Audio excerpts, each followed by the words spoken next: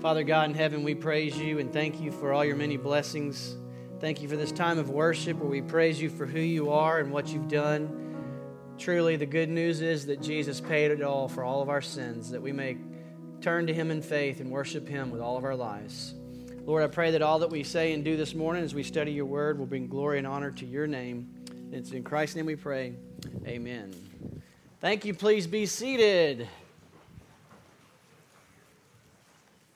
Well, as we continue in our study through the sermon, through the discourses, we encourage you to turn in your Bibles to Matthew chapter 10 as the children leave. Third grade and under are dismissed to go to their class. But we've been working through what we call the discourses in Matthew. And in the book of Matthew, the Gospel of Matthew, there's 5 discourses, which is just an extended speech or a sermon time or a teaching time. And it's where Jesus pulled his disciples aside and was teaching them all these different things about what it means to be a disciple of Jesus. And we saw the first sermon, the first discourse was called the Sermon on the Mount. It's where Jesus pulled them to the mountainside, sat down with them, and just was teaching them. And we saw his main line of teaching there was what is exactly it means to be a disciple. And the key thing that he was getting across, he was reacting to the teaching of the religious leaders at the time, who were teaching that religious behavior, outward behavior, is what made them righteous. And Jesus said, no, not at all. He said, your inward heart of righteousness, which is given to you as a gift from God by faith in Jesus, that you're declared righteous, you're given a new heart that changes you from the inside out. You're given a heart of Christ to love the things of God, to seek the things of God. And once you've been changed from the heart, then yes, the outward behavior happens. The religion, if you will, happens. And so his main thesis was your righteousness must surpass the righteousness of the scribes and Pharisees, or you'll never see the kingdom of heaven. And so he was challenging us, don't think of behavior modification. Think of a heart transformation by faith in Christ. And then that will change your behavior and you will find it living more righteously. And then he says, now, I want you all to know you have been sent if you've been saved. And that's what we've titled this series, Sent by the Son. That if you have been saved by faith in Jesus, then you have been sent by Jesus to be a disciple maker, to be a missionary. And I don't know about you, but that really challenges most of our way of thinking, that we tend to think that missionaries are those people who uproot their life, leave the States and go move to Africa or somewhere else to start a new work in a new place. That certainly is one aspect of being a missionary, but what we are learning is Jesus is telling all his disciples, all of us, that if you have been saved by God, if you have become a disciple of Jesus Christ, then you are a missionary as well. He talked about it in terms of being salt and light. He said, listen, all of my disciples are to be the salt and light in this culture, wherever you live. He sprinkled you if you're a disciple. He has sprinkled you in your family. He has sprinkled you in your workplace. He has sprinkled you in your neighborhood. He has shined the light in the school that you attend. Everywhere you go, you are to be on mission. As a disciple, you are to be an ambassador of Christ, and you are to represent him. Remember last week we saw that Paul said, it's as God is making his appeal through us. It's a tremendous privilege and a tremendous responsibility at the same time. And then last week in this second discourse that we're looking at, he said, now as you go, I don't want you to be caught off guard. Expect persecution. Expect that people are not going to like it. And then he says, but don't be surprised. They didn't like me. Why do you think they're going to like you? And so he says, expect persecution when you stand for Christ, and also expect help and expect to be faithful, expect endurance. And so we saw last week, he's preparing us to go out. Now, week in and week out, we come in here and we talk about being on mission, we talk about being disciples, but I want you to know we don't want to just talk about it. We really want you to go because that's what God says. I want you to be on mission. So what we're doing in here is not just giving you information to fill your head with great knowledge so you can go home and talk about, hey, what a great thing we learned today. But we want to equip you So when Jesus says, I want you to expect persecution, we're telling you that because we want you to expect persecution as you go out. And we want you to feel the pressure more and more each week as community groups, as members meet in community groups. We're putting the heat on the leaders to put the heat on you to do what God's telling us to do, which is share the gospel. So last week our action step was talk about where, talk about who, talk about when, talk about pray together about it, so ask each other to pray for one another. And you're going to see more and more, we're going to be saying, who did you talk to? Where did you go? How did it go? And week after week, if your answer is, no one, I don't know, didn't happen, I hope that you feel the pressure. Because you have joined this church to say, spur me on to obey God. And that's what we're trying to do, is to spur one another on to obey God. In this case, it means to share His love, to share life after death, to share that God is for us and saves us. And so it's a great message, but why do we find it so hard to share this message? Why do we find it so hard to tell someone, hey, Jesus loves you and wants to give you victory over death. Jesus loves you and wants to forgive you. Why do we find that hard? What is the one main thing that prevents us from sharing that wonderful good news? Fear.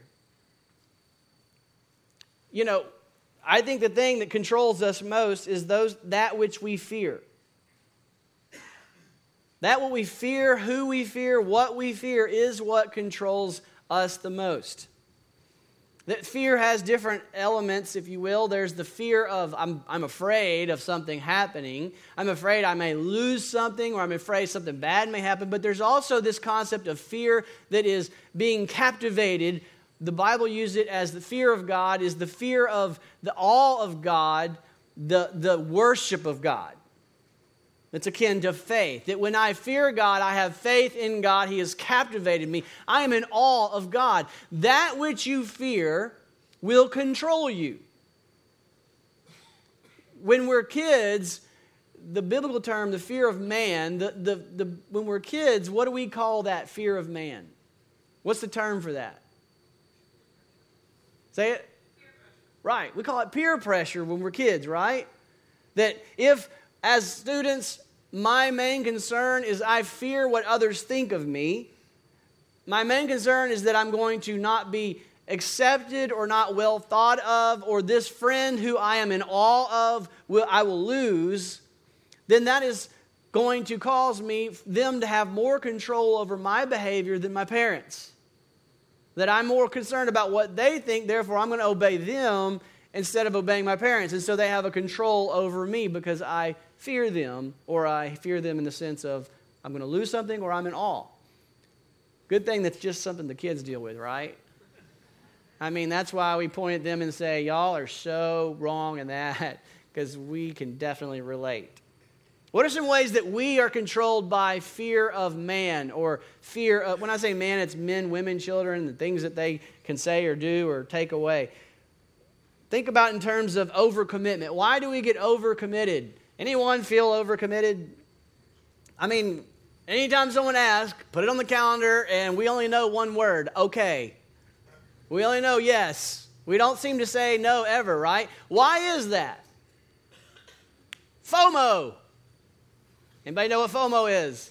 Fear of missing out, right?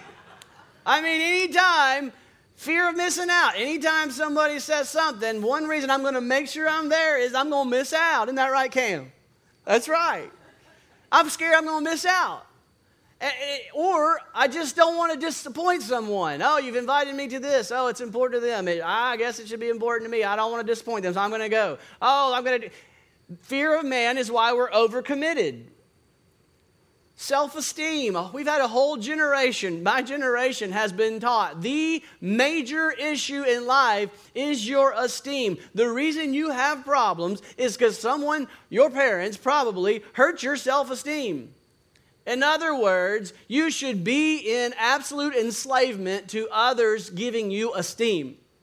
They're teaching us the fear of man should dominate us, and it's wrong. You should not be driven by what others think and make you feel. Your spouse can absolutely control you, have an absolutely unhealthy relationship. God is gracious to give us spouses, but if we are dominated by the need to please them or the need to have their approval or the fear of losing them, then they have unhealthy control over our lives.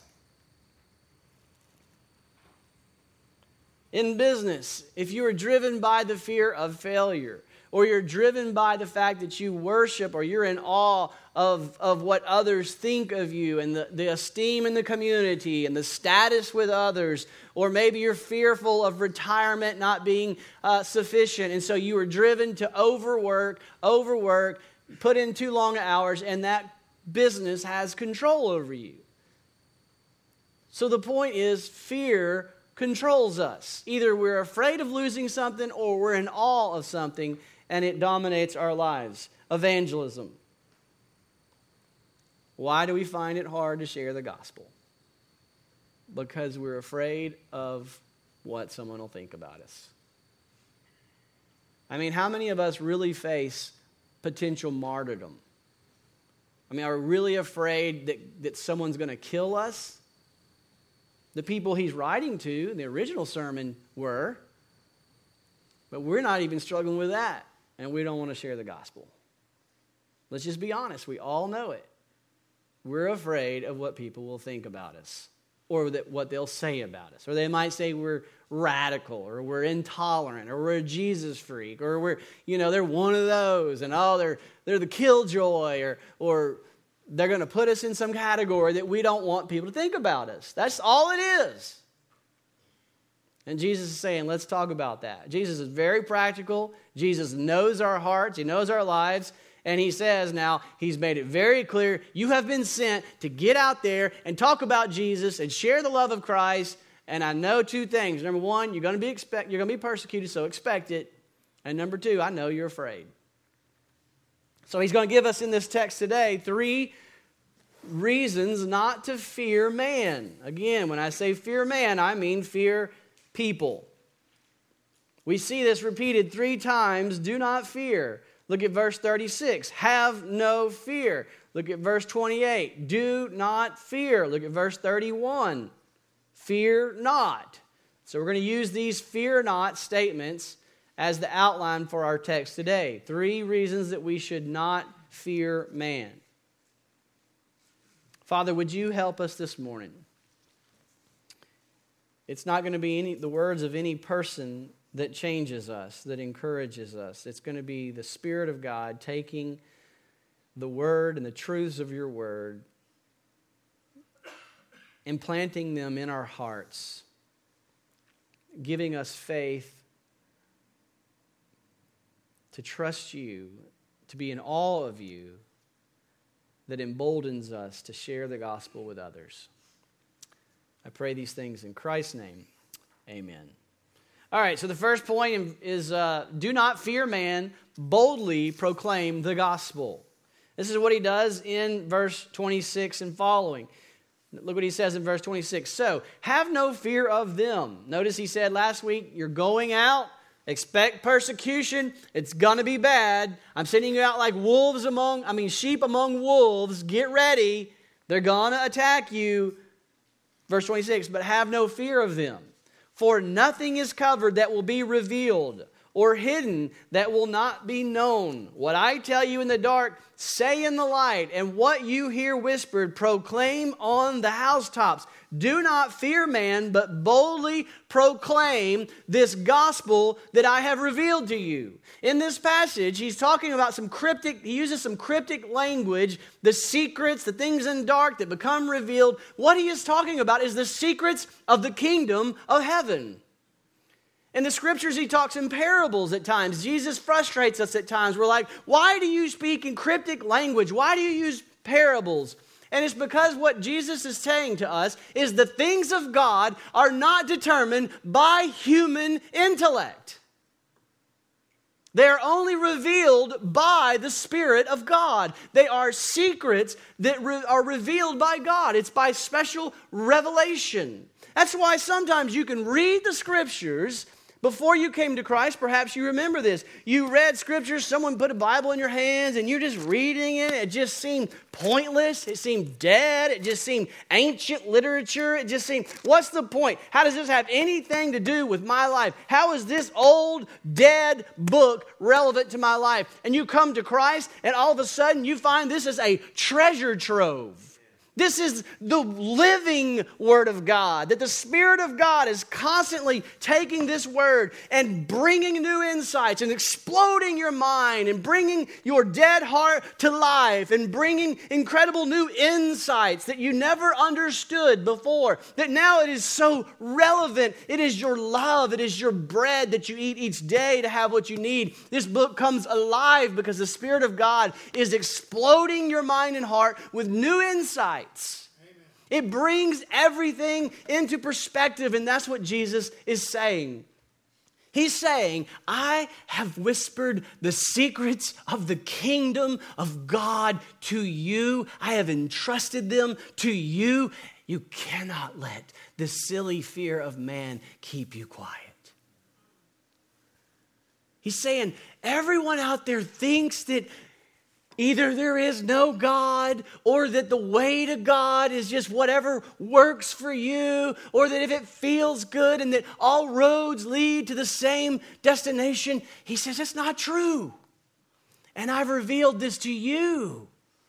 I've given you the secrets to eternal life. I've given you the hope of eternity. I've given you victory over death. I've given you the secrets to being healed eternally. I've given you all the secrets to the kingdom.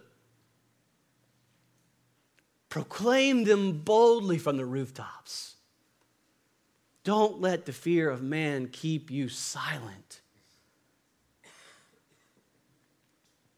The secrets have been revealed to us. What are these secrets? R.T. France says, what is at stake here is not a single item. It's not this, I gave you the secret.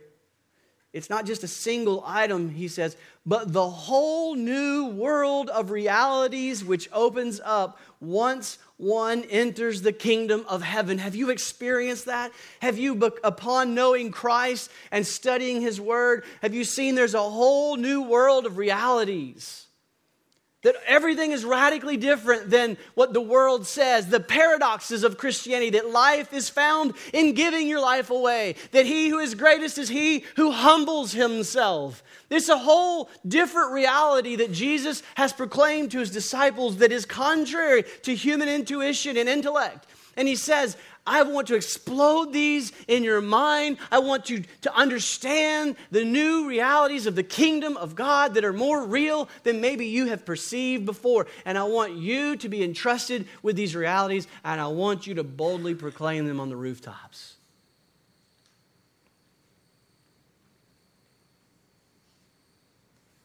Only when God opens up a mind and heart do these realities become available. But how does that happen? How has God chosen to explode hearts? Through you. As you open your mouth and teach them to your children, as you proclaim them to your coworkers, as you lovingly disciple them in the truth. But here's how it works. The Spirit of God takes the Word of God and brings them to life in our hearts. The Spirit and the Word is the powerful combination that God gives us the Spirit and He gives us the words. As we proclaim the words of God, we don't stop there. We pray, Holy Spirit, take the words of God and bring life. That's two of our core values of a church. In Connection Group, we talk about this, that we are all about the Word of God as a church, but we are also about praying that the Spirit applies the Word of God in the hearts of man. No one can break the hardened heart but the Spirit of God. And He does it by taking the Word of God and cracking open the heart. And our role is to teach the Word and pray, God, make it effective. And so that's what we do. We pray about the Word of God. changing lives. And those who have been blessed to come and see their lives impacted have come to life instead of death. And we see it transform marriages, and we see it radically transform families, and we see those families changed for generations because they've come to know and understand the secrets of the kingdom of God. And He's put the keys in your hand. Someone says, I got a really important key. You know what I say? Don't give it to me. Give it to Dana. Dana will know where it is. She'll put it on the right hook. She'll put it on the same hook every day. I put it in a new surprising spot every time I come home. I will lose it. I don't know where it is. I know that's where the hook's supposed to go. I know where it's supposed to go. Every day I come home and I don't know where I put it. Don't give me keys. And He's given me the keys of the kingdom that unlock the secrets, that unlock the treasures of God. That's a responsibility. And that's a privilege. He's entrusted the kingdom's keys to us, and He says, proclaim it and pray that God will make it effective.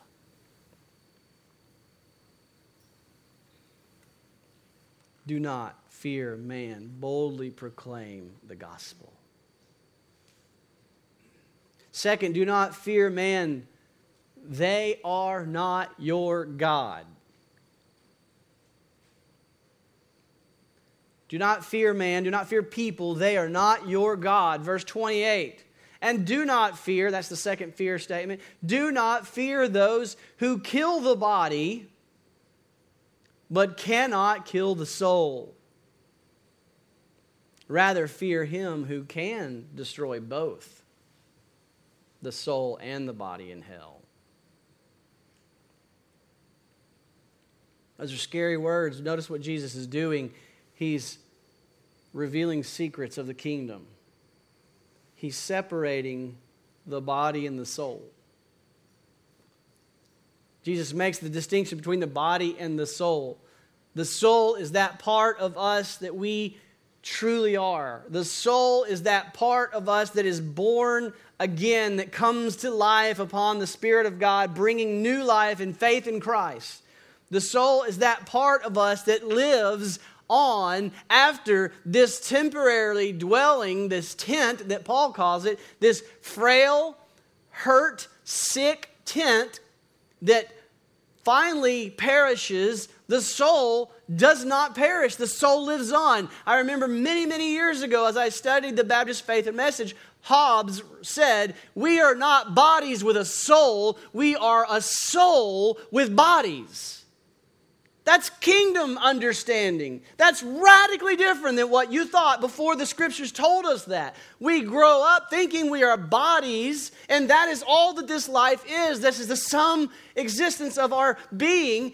And the Bible tells us, no, you are a soul with a temporary shell called a body, and that shell will perish.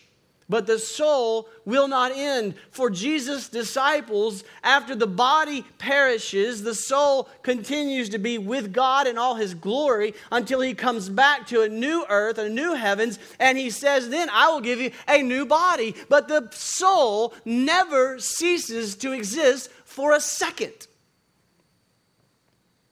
That's why, as a pastor, when I walk into a scene not knowing what I'm going to see, but it's a funeral or it's a family after tragedy and there has been death, when I walk in and I open the doors, I can tell you in an instant whether they are in Christ or not. Both scenes, one without Christ, one with Christ, one who understands that the soul is eternal and the body is temporary, and the other who thinks the body is everything. Both have tears, both have grief, both are hurting tremendously. But the one who has the secrets to the kingdom is grieving with great hope, great confidence, great understanding. Yes, I grieve, but this is not the end. So Jesus is revealing secrets of the kingdom, telling us that you are a soul with a body. And then he just basically gives them a worst case scenario. To them, he says, expect persecution on this mission as sheep heading right into the mouths of hungry wolves. But don't be afraid of them. What's the worst they can do? Kill the body? So what? And you can just see them puffing it up. Yeah. What is the worst they can do if they kill my body? Like Paul said, hey, if to live is Christ, then to die is more Christ. Bring it on. And then if they're like me, they leave the worship service and they're heading out with, oh, wait a minute, it's going to hurt if they kill me. Right? But Jesus is saying to them, what's the worst they can do? They can kill the body, but they can't kill the soul. You should fear not man, but fear God. They're not your God. God is God. That's who should control your life. That's who should dominate your decisions. That's who should make you decide whether you're going to open your mouth and talk about your salvation or not.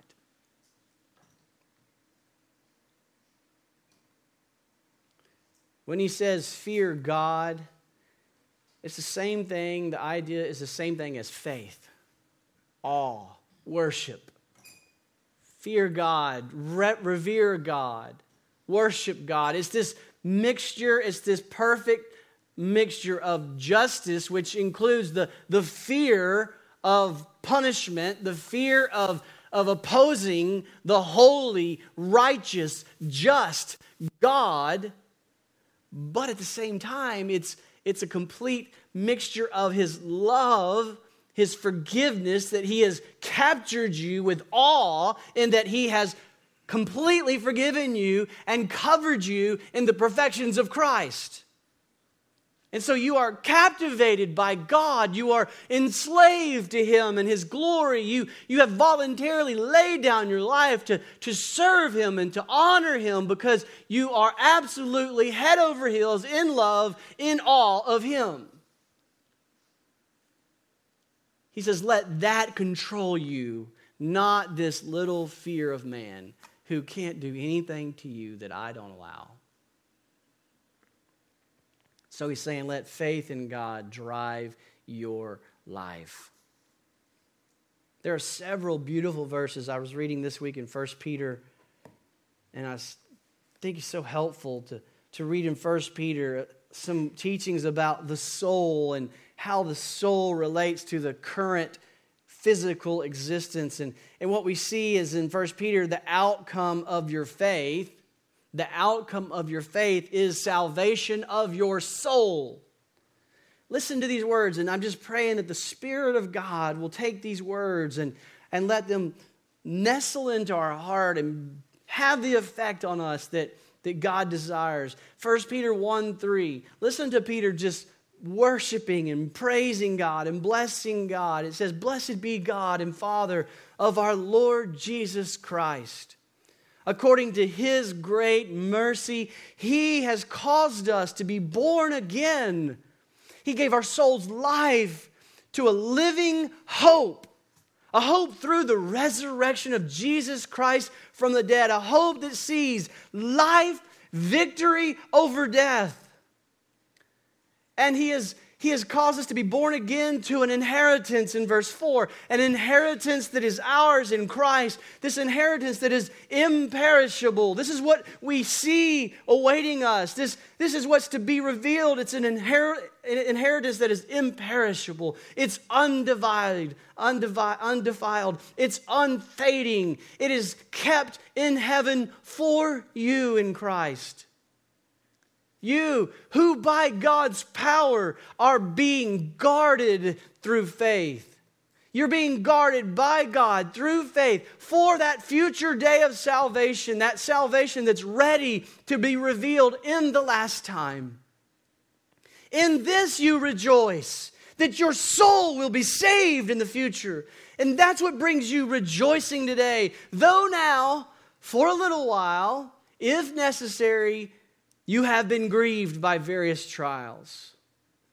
This future unveiling of soul salvation and inheritance is what brings joy, though now for a little while you are being grieved by various trials, so that the tested genuineness of your faith, which is more precious than gold that perishes though it is tested by fire, so that the genuineness of your faith may be found to result in praise and glory and honor at the revelation of Jesus Christ. That day that He comes and reveals your inheritance and reveals the salvation of your soul, and these trials that have proved the genuineness of your faith, trial after trial, on that day of salvation will reveal glory and glory and more glory.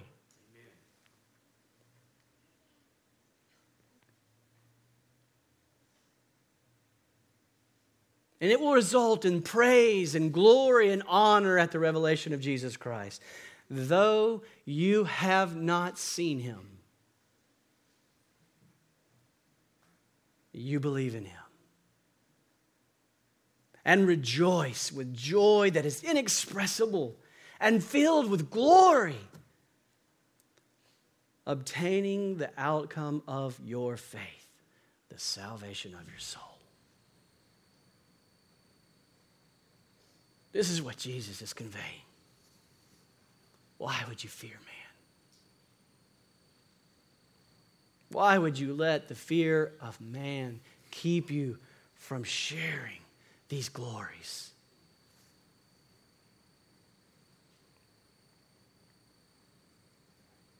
Finally, in verse 29 and following, do not fear man, the Father is watching. Do not fear man, the Father is watching. Are not 2 sparrows sold for a penny? And not one of them will fall to the ground apart from your Father. But even the hairs of your head are all numbered. Fear not, therefore.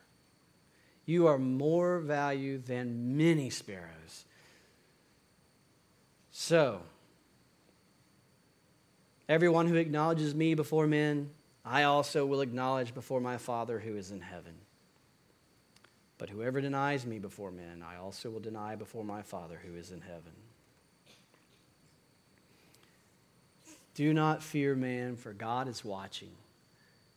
There's 2 aspects of God's watching eyes in this text. The first is God is watching in the sense that He's watching over you. He's caring for you. The second is the sense of God is watching and we are accountable to His watching.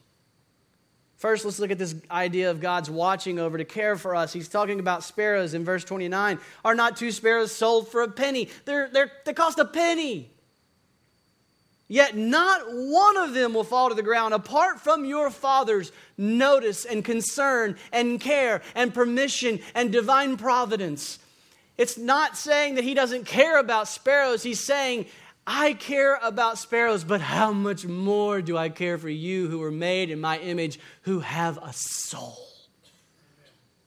If I care for every penny, that every sparrow that falls to the ground, don't you know I'm watching over you? Don't you know that whatever you're afraid of, I care about it? In fact, I am so involved in every little detail of your life. I know the number of hairs on your head. And He says, it's getting easier for you, Tracy.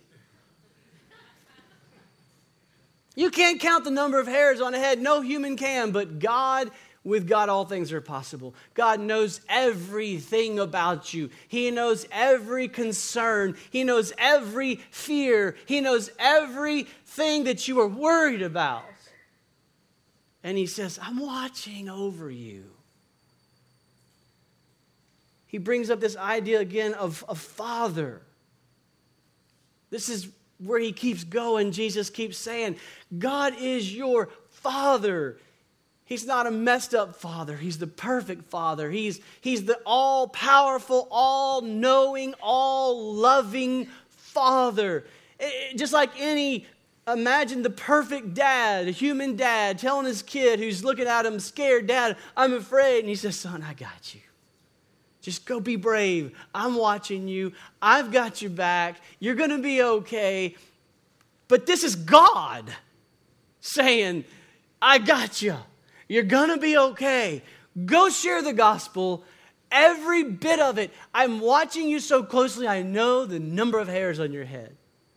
Go be brave. Go be bold. Don't let them silence you anymore. Don't be afraid to speak the name of Jesus, my Lord and Savior.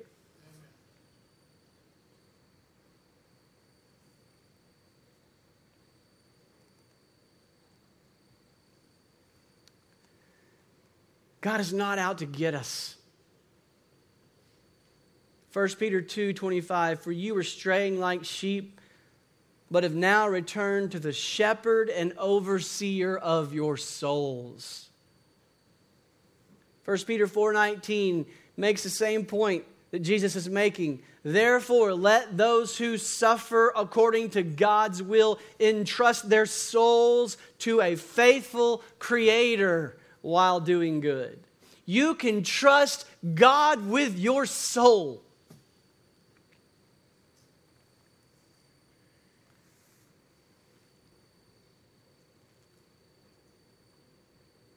God is watching us also means that we're accountable. In verse 32, so everyone who acknowledges me before men, I will also acknowledge before my Father who is in heaven. But whoever denies me before men, I also will deny before my Father who is in heaven. R.T. France says, what ultimately decides a person's destiny is what Jesus himself will have to say about them before his Father who is in heaven. And Jesus says, I'm watching. What does this mean? This is not a merit-based system. We've made that clear. Jesus has made that clear very clearly. It's not, hey, if you share the gospel enough, God will accept you in heaven. That is not it. To be confident of your eternal destination is to see that your allegiances have been changed. You have a fundamental change has taken place. You have a new foundation. This is wording from Jesus in the Sermon on the Mount. That your house is built on a new foundation of the Spirit of God, the new heart that God gives. And that heart will show forth in being proud of your new dad. It doesn't mean you're going to be perfect. Look at Peter. Peter, one of the originals, standing at a fireside as it's all going down with Jesus. And just a servant girl looks at him in the glow of the fire and says, wait, aren't you one that's been following him? He says, no, I don't know. I didn't know. What did Jesus do to him? Did he say, you're out? You denied me. No, because he was one of his, he came to him and he said, listen, I got a great work for you of proclaiming the gospel. And just moments later in his life, this man who was afraid of owning up to knowing Jesus before the servant girl at a fireside chat is standing before the Sanhedrin council who has the power to end his life, and he is boldly proclaiming the gospel of Jesus Christ. That's what God wants to do in us. He wants to take ordinary faith and make us extraordinary witnesses.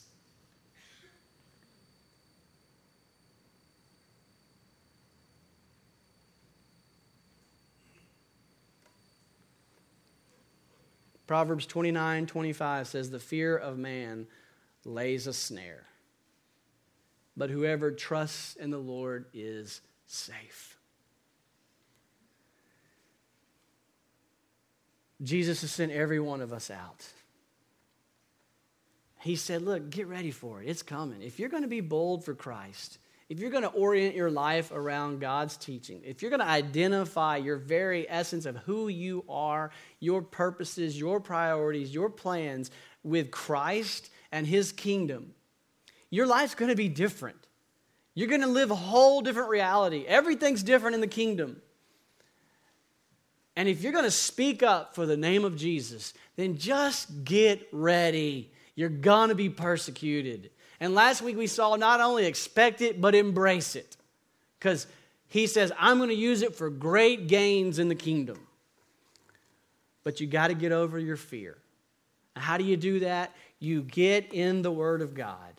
And you read the Word of God, and you pray. The Spirit of God fans the flames of faith that emboldens you, that encourages you, that gives you an eternal perspective, that gives you a divine mindset, that gives you His eyes to see His compassion for the lost, His heart, His courage, His faith. And as we gather together in community groups and we study the Word of God, we take it seriously and we pray for one another throughout the week. And we say, God, make them bold witnesses. God, take this little church that is of nothing, a bunch of nobodies, and do a great work for yourself. God, do this for your name's sake. This community needs the gospel. This community needs your grace. This community needs your love. These marriages need healing. These families need reconciliation. These communities need justice, and it only comes from Jesus. Make us your bold, courageous, loving witnesses, Lord. Will you join me in that? Father God, make us this kind of church. Make us a people loving, gracious, compassionate, but committed to your glory. If you've saved us, then you have sent us, and may we be faithful to go and to proclaim the gospel. May we not fear men, but to boldly proclaim the gospel. May we not fear men, for they are not our God, you are. May we not fear men.